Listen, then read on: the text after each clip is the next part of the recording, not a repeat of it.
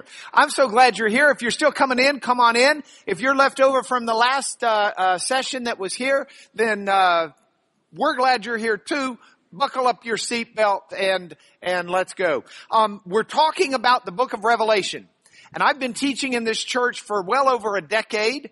And I don't think I've ever taught the book of Revelation in this church. I've got the liberty and freedom to do it. Thank you, Pastor David and Pastor Stephen. Though I will readily tell you from the outset that I may not ascribe to the same views that 95% of you do about the book. But that's okay. Because as David said this morning, Jesus wins. And that part I agree with 100%. And the rest of it is stuff that's just some details here and there, maybe a little different approach, but you won't even notice it as I teach through the class because of the way we're going about doing this. So I'm very excited to get to teach, and I'm excited to get to visit with you about it. Some Sundays I'm not as able to be down close and answer questions and talk to people afterwards. This is one of those Sundays where I'm going to have to leave fairly soon, but I'm very emailable, and don't hesitate to email me. Now, having said that, I triage my emails. So it may be, unless you say like, I'm committing suicide in an hour, it may be the kind of email that I don't get to for a few days. But don't hesitate to email me, and I'm glad to talk to you about this in the process. So here we are. We're going to look at the book of Revelation, and I like to think of Revelation as kind of a box of goods.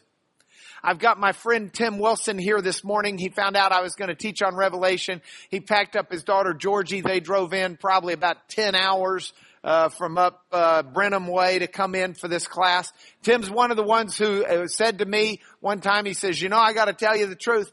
First time I read the book of Revelation, I was afraid to leave the house. And I said, yeah, it can have that effect on you. I mean, it's an unusual book. It's a book that's got these horsemen, the 4 horsemen of the apocalypse that are coming. And you read about them, and they're quite frightful people. And if that's not enough, you got this scroll that's got 7 seals that have to be opened. And there's a big question about who's going to open the scroll. You got dragon in Revelation, Leviathan, a dragon. You've got a beast in Revelation. You've got these 7 shofar trumpets that are going to be sounded. You've got 7 bowls of wrath. And then you've got all of these numbers that just come all over the place, and you can't just read them and not know that something weird is happening in the book. So, one of the goals of this book is to try to unlock the box. See, the book is not written like a normal book you and I would read. It's written with multiple layers of blessings, however. And so David, for example, this morning, and we'll look at it in a moment, said, blessed is the one who reads this and the ones who hear and do what's in this book. This was a book that was originally written with the idea that in churches someone would stand up and read it.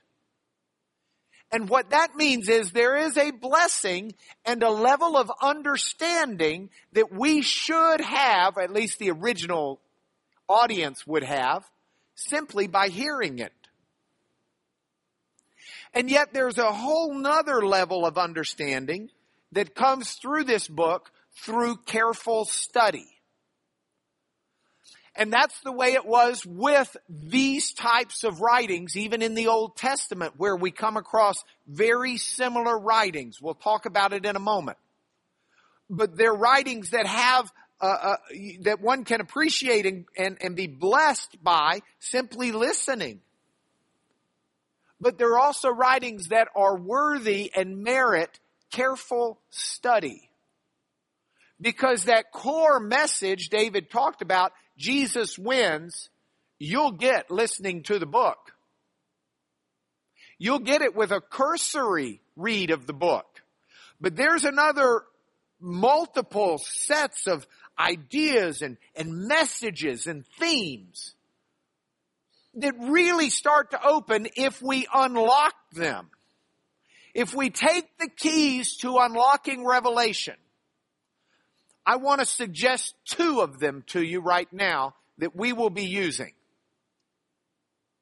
One is to consider the type of literature that is represented in the book of Revelation. You can tell by reading, it's not your normal read.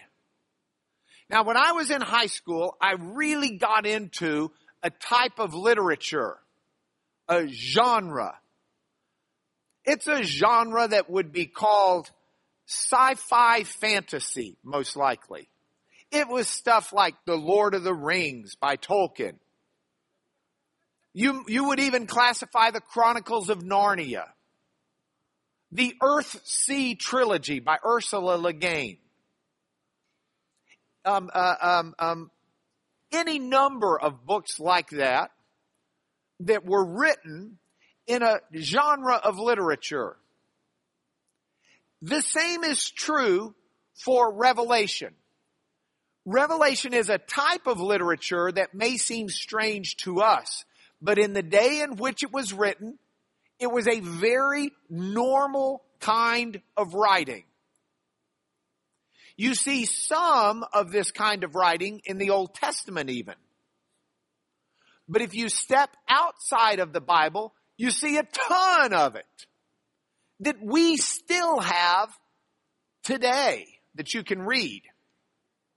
So, for example, this is an area of literature that a lot of scholars will call apocalyptic. Say the word, apocalyptic.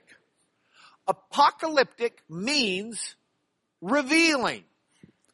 If you look at Revelation itself, if we look at, let's see if we go to the Elmo for just a moment. I've got Revelation chapter 1 up here. The revelation of Jesus Christ. That word revelation in the Greek is apocalypsis. We get apocalyptic from it. Apocalyptic comes from that word because the word in the Greek, apocalypsis, means a revealing. Now, if we go back to the PowerPoint. So, with apocalyptic literature, we've got the revelation or the apocalypse or the revealing of a number of different people. There were lots of Old Testament names that were associated.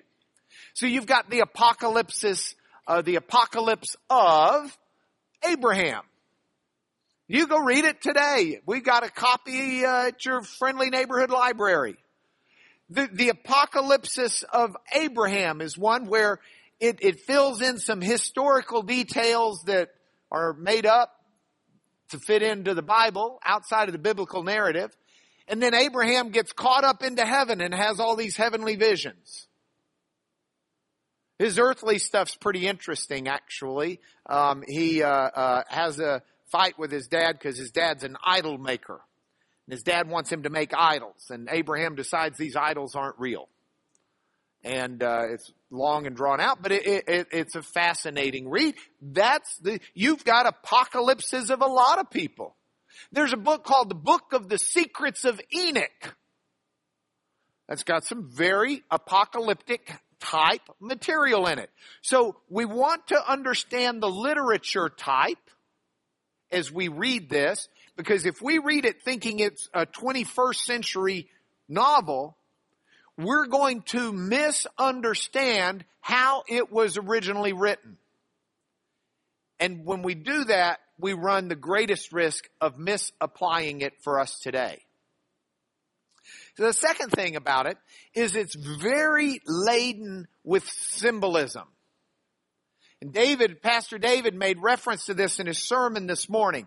It's got very intense symbolism within it. And so we've got that to try and understand. Because some of the symbols you don't get so readily. We've got symbols today, and we can talk about symbols today. I really wanted Texas Tech to win last night. They did not. If they had won, I had a symbol I was really going to use. But I can't because we got whipped. But we have symbols today. They had symbols then.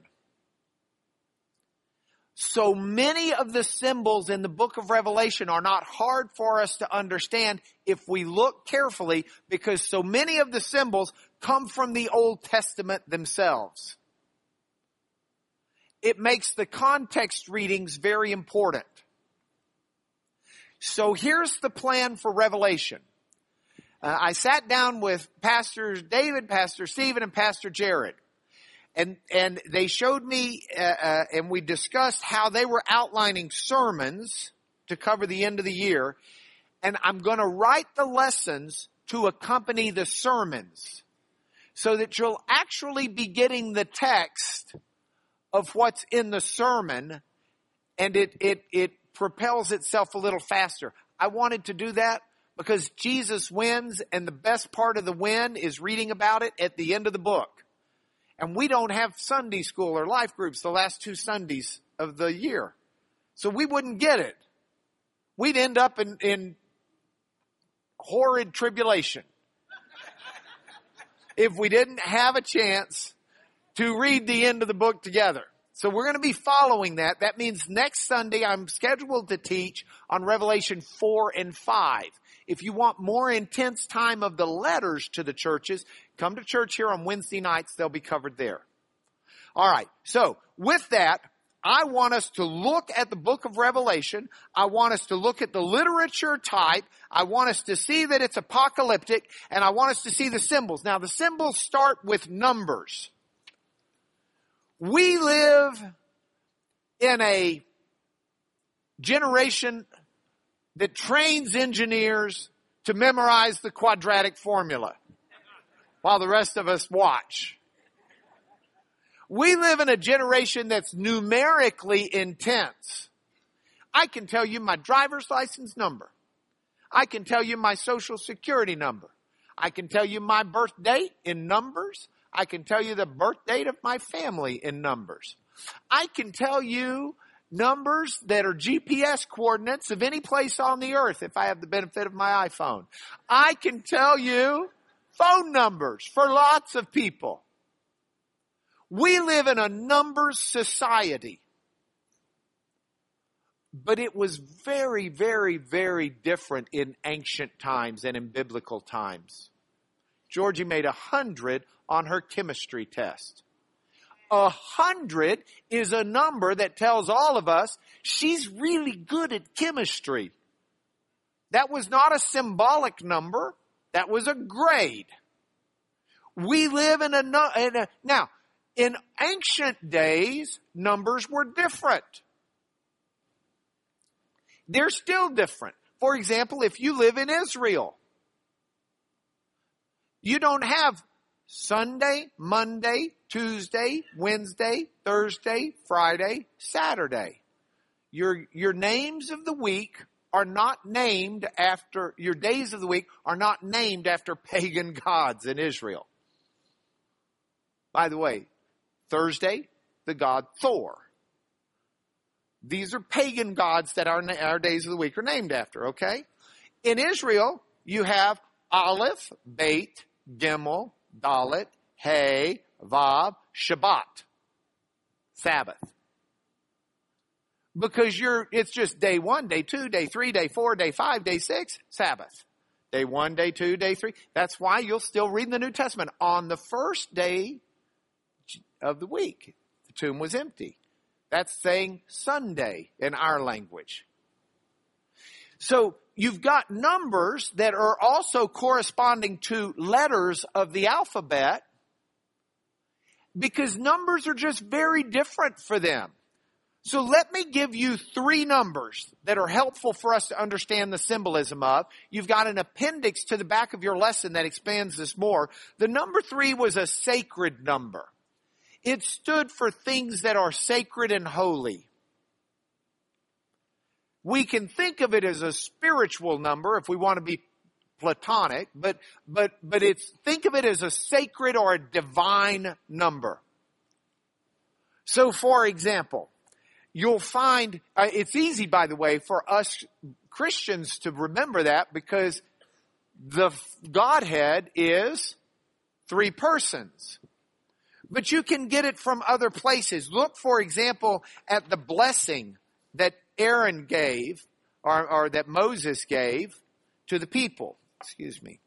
In Numbers 6. There we go. You got it? Automatic focus. And we have it. The Lord bless you and keep you. The Lord make his face to shine upon you and be gracious to you. The Lord lift up his countenance upon you and give you peace. It's a threefold blessing.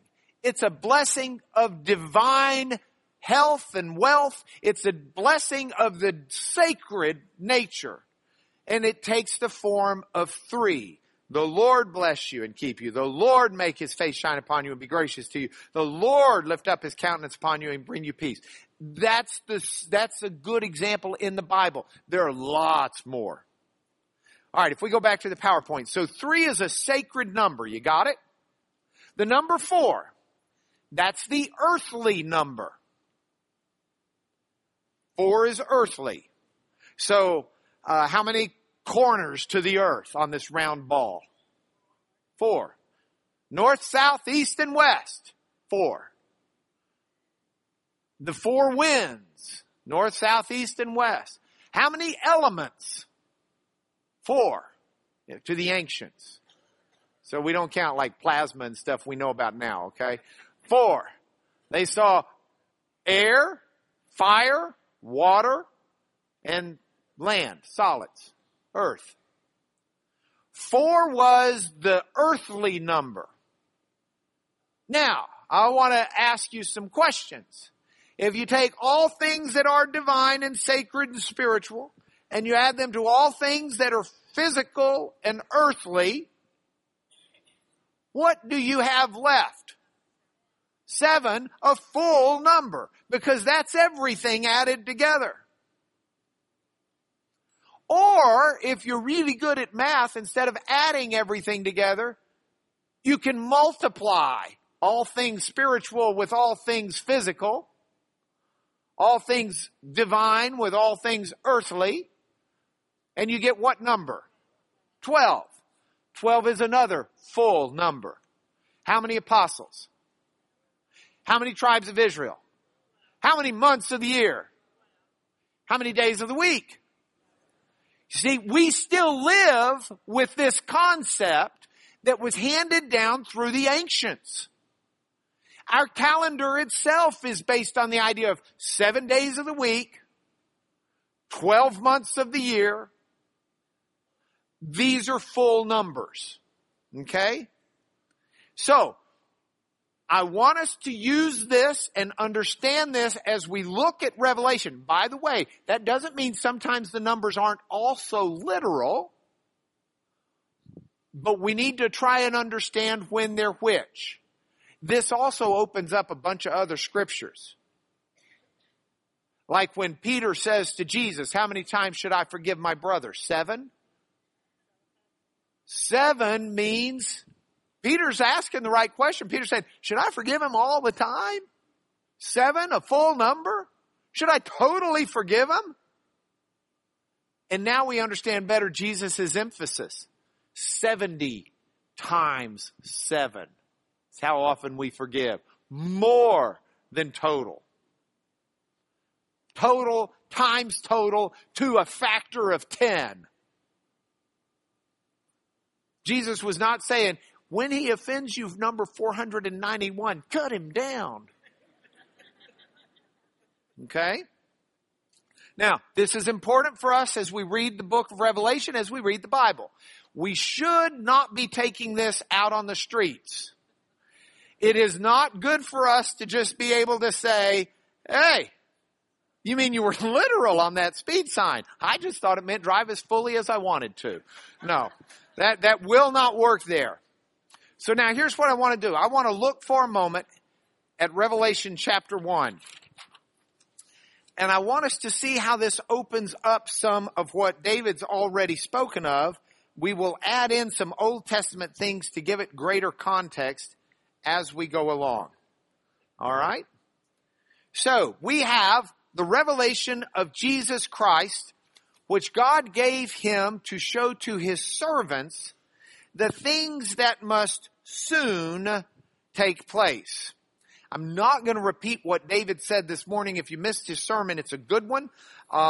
These would be really helpful if you come to the class. You might want to hit the sermons ahead of time on this series in particular. It's especially helpful.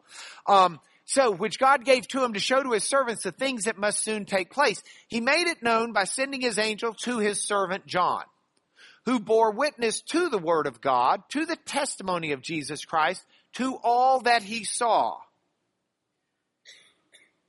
Who bore witness, and you'd see it cleaner in the Greek, to the word of God, and to the testimony of Jesus Christ, and to all that he saw. 3. There's something divine about what's going to be spoken of here. There's something divine we don't want to miss. See, we've already got that 3 plug. If you're reading it in the Greek or hearing it in the Greek, it's even easier to pick up because it's got kai ho, kai ho, kai ho, and thee, and thee, and thee. So you got to kind of get it. Blessed is the one who reads aloud the words of the prophecy. Blessed are those who hear it and keep it, what is written in it, for the time is near. Now this is a blessing. What are blessings called in the Bible sometimes? You know, you've got them in Matthew 6. Can y'all still read it if I keep it there? Yeah, that's big enough, isn't it? All right. Yes, a beatitude. Thank you. There are beatitudes in Matthew and in Luke where Jesus in the Sermon on the Mount gives them. There are also beatitudes. It was a type of expression in Revelation. Guess how many in the entire book of Revelation if you add all the beatitudes together? 7. 7. A complete set of beatitudes in Revelation. John, to the 7 churches that are in Asia. Now, as David pointed out earlier, there are more than 7 churches in Asia at this point in time. Lots more. But 7, this is written to 7 specific churches that we read about in chapters 2 and 3. But the idea of singling out 7 is an indication 7 means all or complete. This is for all churches. This is something that's for everyone. Everyone's to read this. Everyone's to be blessed by this. Grace to you and peace from him who is and who was and who is to come. What's that? 3.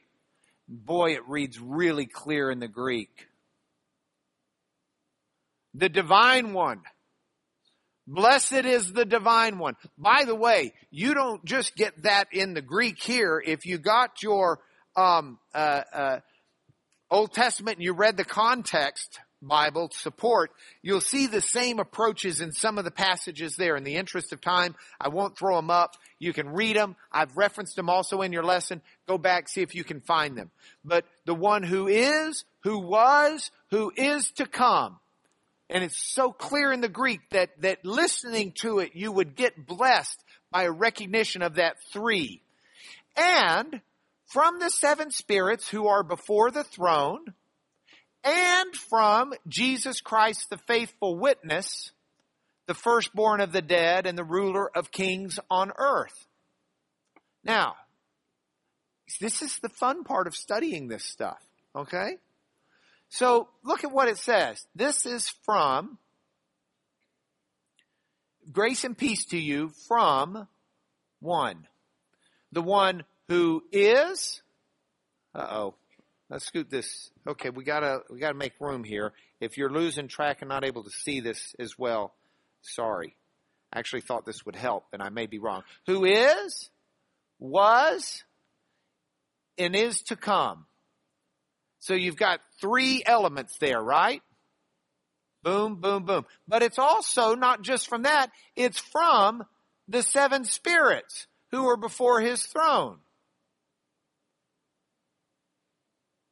And it's not just from the seven spirits. It's from Jesus Christ, the faithful witness, firstborn of the dead.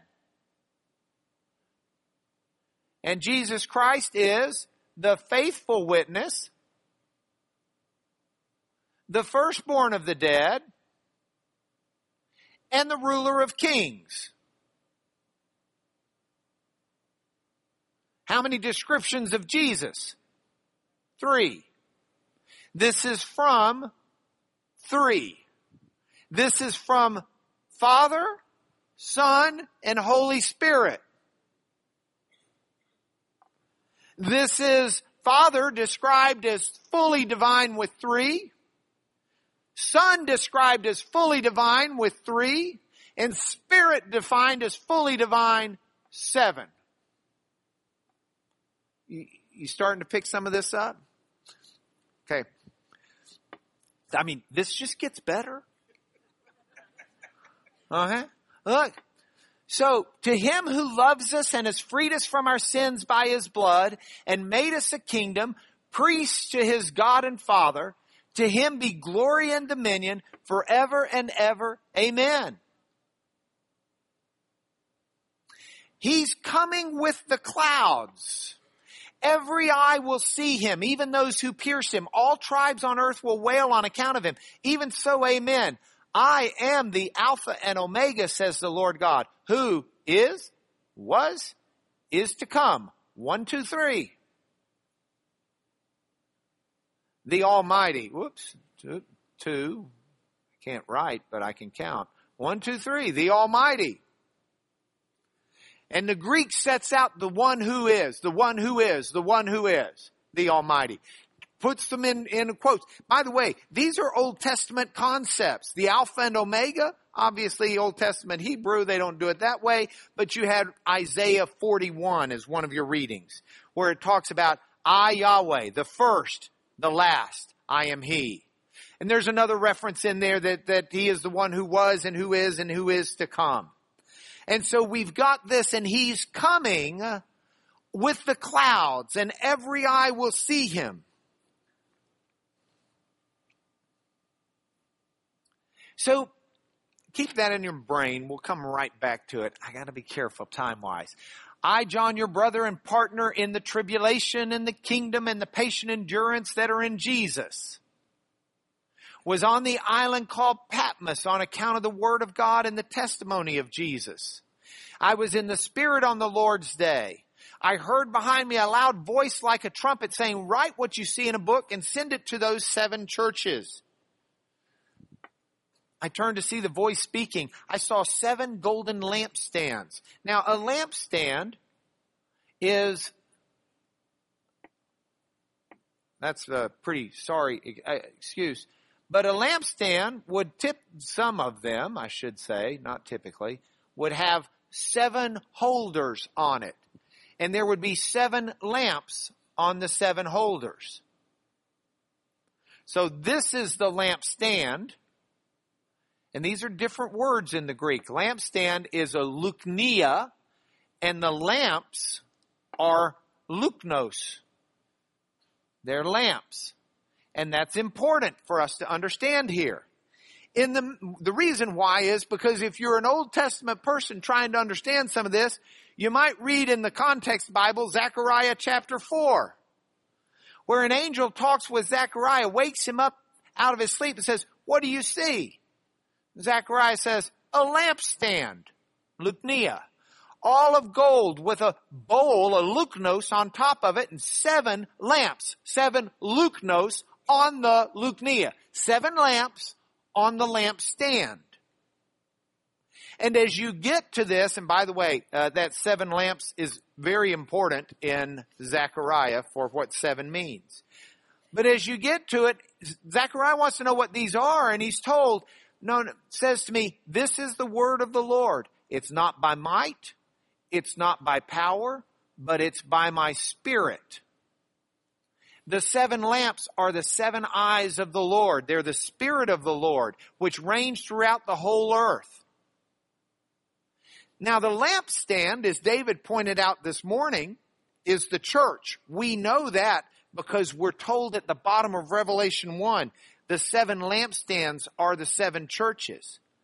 But it's important that we also know that the lamps on the lampstand, the bowls, are the Spirit of God, which shines forth from the churches into the world.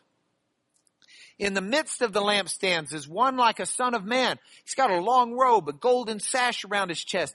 Hairs of his head were white like white wool, like snow. Eyes like flame of fire. Feet, bronze, refined in a furnace. Voice, roar of many waters. He's got 7 stars. From his hand, and from his mouth a 2-edged sword. His face is like the sun. Now, if you're reading your context Bible, you know about Daniel chapter 7. Daniel looks, and thrones were placed, and the Ancient of Days took his seat. His clothing white as snow, the hair of his head like pure wool, throne fiery flames, wheels burning fire. The thousands and 10,000 sit before him and worship him. We'll have this repeated in Revelation 4 and 5. And the words the horn was speaking are there. And then look, coming with the clouds of heaven, one like a son of man. And he came to the Ancient of Days and was presented before him, and to him was given dominion, glory, and a kingdom, that all peoples, nations, and languages should serve him. His dominion is an everlasting dominion which will not pass away. His kingdom one that will not be destroyed. That is the one that John saw. This is the one, but it's both descriptions of God the Father, the Ancient of Days, as well as of Jesus. He comes with the clouds, and here he is. So when John sees him, John falls at his feet as though dead. He lays his hand and says, don't be afraid. I'm the first and the last. I'm the living one. I died and I'm alive evermore, and I have the keys of death and Hades. By the way, if you read it in the Greek, these are set apart in the Greek. It's the I am the first and the last. And then it says, ego eimi, I am the living one. And then it says, ego eimi, I am the one who died and lives again. So you've got a 1, 2, 3 there again. Write these things that you've seen, those that are and those that are to take place after this. As for the mystery of the 7 stars you saw on my right hand, they're the 7 golden lampstands. The 7 that you saw on my right hand and the lampstands, the stars are the angels of the churches. The lampstands are the churches. And that's what you've got. And it's a marvelous start to this. Now, if we go back to the PowerPoint, the 7 churches that this is written to, if we put them up on a map, they're real churches, and they're actually in the delivery route you'd take on the Roman road. They're in the order that the letter would be handed out. So John's writing from Patmos, and if you stand on Patmos, you can actually see the coast of Turkey. You can see where the ruins of Ephesus are today, but you would have been able to see the area of Ephesus and all. Ephesus is the first city, and so you've got Ephesus, and then the second church is at Smyrna, and you follow the Roman road on up to the north. That red thing is the Roman roads, the main roads, and you hit Pergamum. Then you go back to the southeast. You have to detour a little bit to hit Thyatira, and then you've got Sardis back on the main road. You've got Philadelphia back on the main road, and then you dip down onto a side road to get to Laodicea. And those are the order of the churches, and that's why they're put in that order. So if you want to try and read the 7 churches for any mystical order, that's just the order for the postman. Okay? Now, in these letters, you've got some tremendous things that are said. And the letters, as I said, will be dealt with in greater detail. But I want to tell you one of the things that's important to me in these letters is each one has encouragement for the church, with maybe one exception, but each one is encouraging and also trying to guide and direct.